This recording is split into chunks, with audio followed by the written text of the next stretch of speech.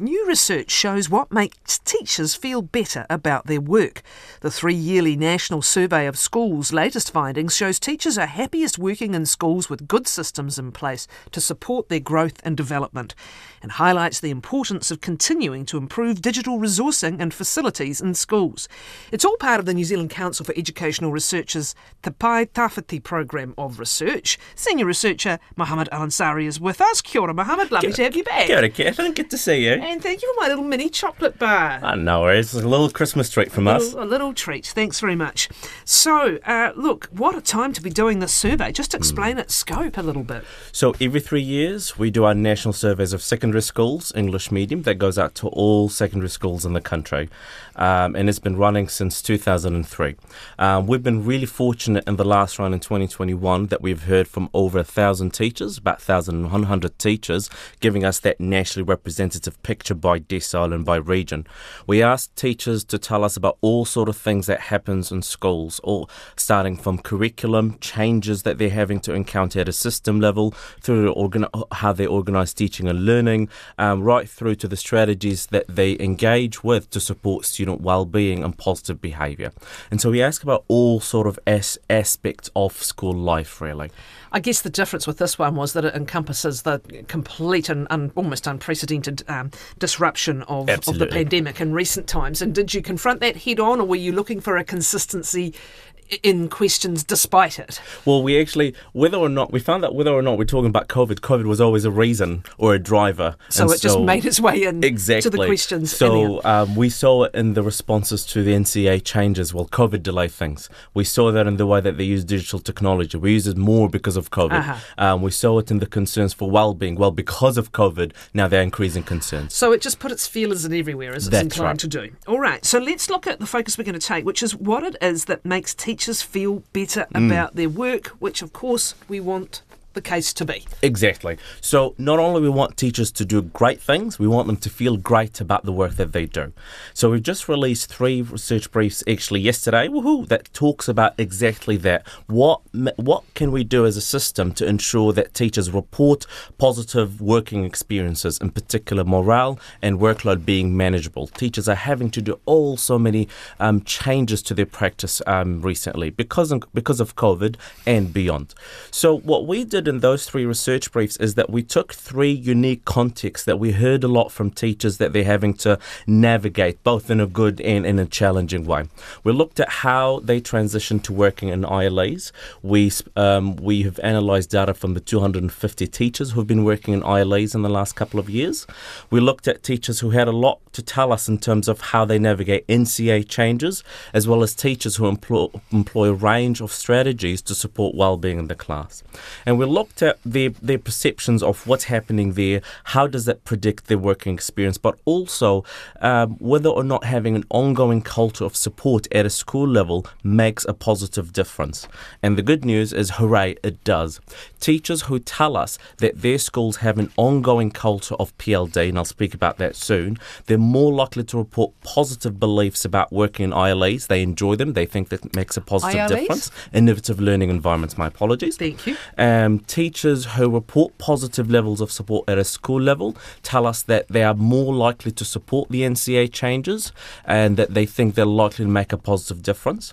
And those are the teachers who also tell us that they're more likely to engage in strategies to support well-being in the class. So that's really interesting. What that's showing is that teachers who feel they are working in these secure and constructive environments are much more positive about the new stuff coming down the pipeline. Exactly. And it's not just a one-off PLD, professional learning development, and it's not just support when it's not needed. It's timely, it's ongoing, it's supportive, and it brings staff together.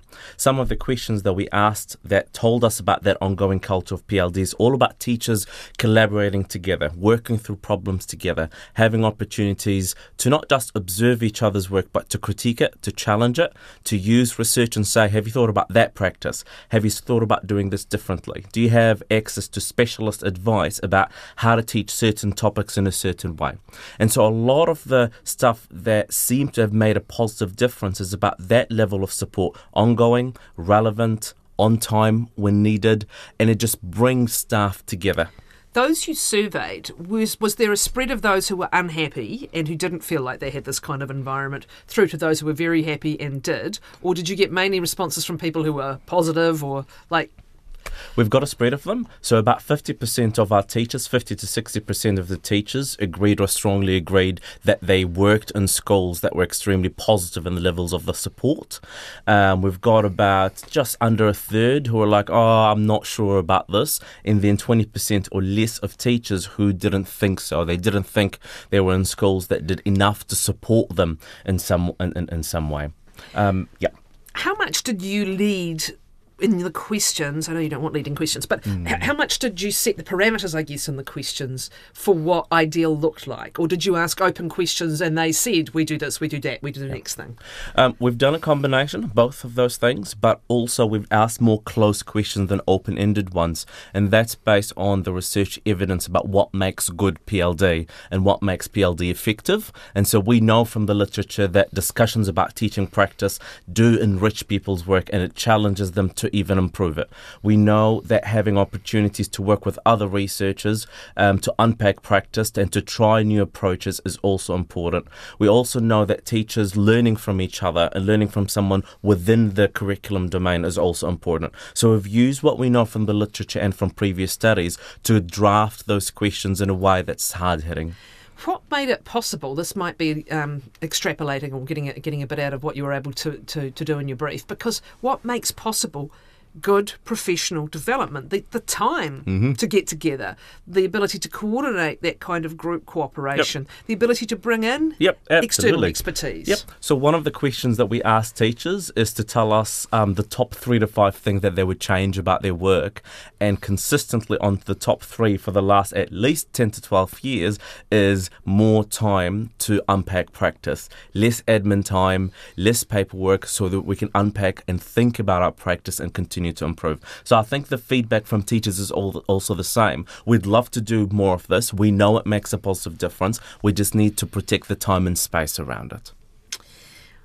So were they specific about the kinds of systems and processes that were in place, or is that pretty much what we have ticked off? Or were there more detailed examples given? Are there exemplars in there? No, we haven't. So we've just asked them a list of things, and then they just told us the main thing that they wanted was just reduce administrative time more broadly. Because the thing is about admin time and paperwork kind of across a range of areas as well. So I think for them it's more, we can do all of this as long as it doesn't impact the time for us to reflect and improve in our practice. Let's pick one or two of them and just delve into them in a little bit more detail for people who may not be so familiar with aspects of professional learning and development. You just pick up some examples, if you could, of what sort of stuff we're talking about, and again how it happens. Because I know, Mohammed, there used to be the school advisory sort of service, and it was kind of controversial as that got cut. And you might have your PE advisor, or your maths advisor, or whomever coming out. We've moved more and more to this idea of kind of peer-to-peer collaboration, and particularly in the case of the communities of learning as they were known. But just give us a bit of insight now into the sort of stuff that is happening and how. So some of the things that often happen in schools with our good systems and structures in place is, one, they use data to drive improvement. So they use evidence from what students are saying, from what parents are saying, as well as observations to get a good sense of where we're at, where we need to be and how to get there. They often bring a critical friend on board just to challenge their thinking. Sometimes they just need someone else to take a step back. They do a lot of homeschool partnerships, even when it comes to making decisions to do with what kind of PLD to bring on board, what are the aspirations of our school as a community as well. They talk about these things in particular. They talk about sustained impact over time. It's not a one-off. It's not just a one-off checkpoint. Let's revisit this in 3 to 6 months and ask questions. If nothing is changing, why could that be? Could it be that the solution doesn't match the problem? If so, where to from there? So they do that kind of mapping of a change journey at a school level, and everyone is involved, and they kind of have this whole school agreement on why we're doing this in the most useful way. What are the valued outcomes and how do we get there?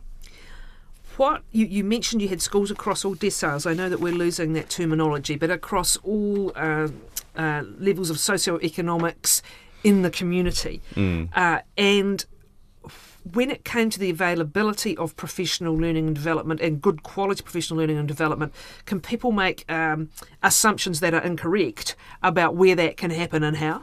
Yep. It is up to individual schools to decide on who their PLD providers are, what kind of PLDs is needed, and whether it matches their needs in some sense. So the advice here is to make sure that school leaders understand what PLD are they choosing. Is it research or evidence informed or not? Does it match the problem and context? In what way is it going to actually match their needs and the context of the school and what teachers are going through? So there's a lot of things that school leaders got to think of when choosing the right type of PLD. But just is this coming out of operational budgets? Is it a particular funding stream? Schools can apply for ministry-funded PLD, so it's a different funding pool. Right. And they just do a little proposal online where they say, this is what we're going through, this is the kind of funding that was required, and so on. I'll get you to expand on the finding that teacher attitudes towards changes to NCEA correlated positively with this good professional development. And in some ways that makes sense, because if you're not trying to navigate change on your own and even the rationale for change on your own, it's obvious at one level, but could you delve a little bit more deeply into what was learned from the survey? So one of the things that we figured out from the bank of items to do with NCEA changes is teachers want to know why is it that they're undertaking change in order for them to contextualise the change that suits their students and their classroom needs. And so for them it's very important to have the time to listen to those what's the rationale behind it. Two, because the scale of change is at a national level is much bigger than just individual teachers or classrooms, they would like support in the form of examples or exemplars of how might the change look like across different subjects, different year levels. How can we create that pathway to ensure consistent messaging is carried throughout secondary schools? And so a lot of the feedback was about that type of support that will enable them to do it as to the best of their ability. So in a way, I'm not surprised that it predicts better levels of morale, because they feel engaged, they feel part of the process, they feel good because they know that the changes that they're likely to do are good and therefore the betterment of the student outcomes. For all this effort and time going That's into right. it. Was there evidence within the survey of support for supporting sort of social behaviours, right? And with all this disruption that has gone on in many ways, with so many students dropping out of school, right? Was part of what they were talking about with this kind of support and professional development relating to the social side of educating? So a lot of teachers have said that they've been noticing more and more mental health issues and well-being related issues in the classroom than before.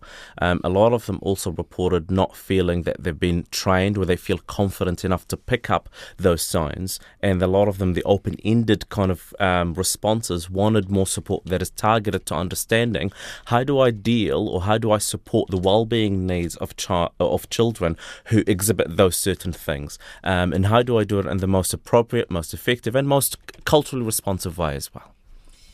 And actually, cultural responsibility is a big word. Was there is a big issue? Were there particular references to impacts of all this on the educators of Māori and Pasifika learners? Teachers often report that they feel that they can't do justice to supporting the Māori students or the Pacific students or other students, disabled learners, for example, is one that popped up in the survey. They would like the support to understand, how do I reach in? What do they need in their kete? What do they need in my kete? What do I need to know to ensure what I'm doing is right and it feels right for both ends? And so that again could and should be part of professional development, right? And everything that we have been talking about. But was there an indication in the report, alongside the other positive outcomes, morale being the big one, that if that culture of ongoing professional learning, development and knowledge is happening, there are better outcomes for Māori and Pasifika? The closest to this that we've done is the analysis of the NCEA change journey. Teachers who feel supported in the NCEA changes and they feel like there's that ongoing discussion about why we're changing stuff related to NCEA are more likely to say that those changes would make a positive impact for the educational outcomes of Māori students and Pacific students. But again, it goes back to that notion of ongoing support, a culture of unpacking practice and asking why we're doing this and are we doing this together for the right outcomes. Really, really interesting stuff, really, really important stuff, and particularly at this time where we've said there's been a lot of disruption, there's been a lot of change and a lot of dislocation and some new innovations, as always. That's right. What is the word? Necessity being the mother of invention. But really good to get a snapshot like this and some solid sort of feedback really going into those school leaders and the education sector, full stop. That's right. And it's a good reminder for us that there's a lot of changes that are happening at the school simultaneously while trying to grapple with COVID and others. So we've got to have some faith in our teachers and we've got to figure out the best ways to support them to do the job that we know they do a great job in anyway. Thank you, Mohammed. Thank you for all your contributions this year. I hope there's a wonderful break coming up. We could all do with it, including our teachers. Absolutely. Thank you so much. Mohammed Al-Ansari is with the New Zealand Council for Educational Research. He is Senior Researcher there. Thank you.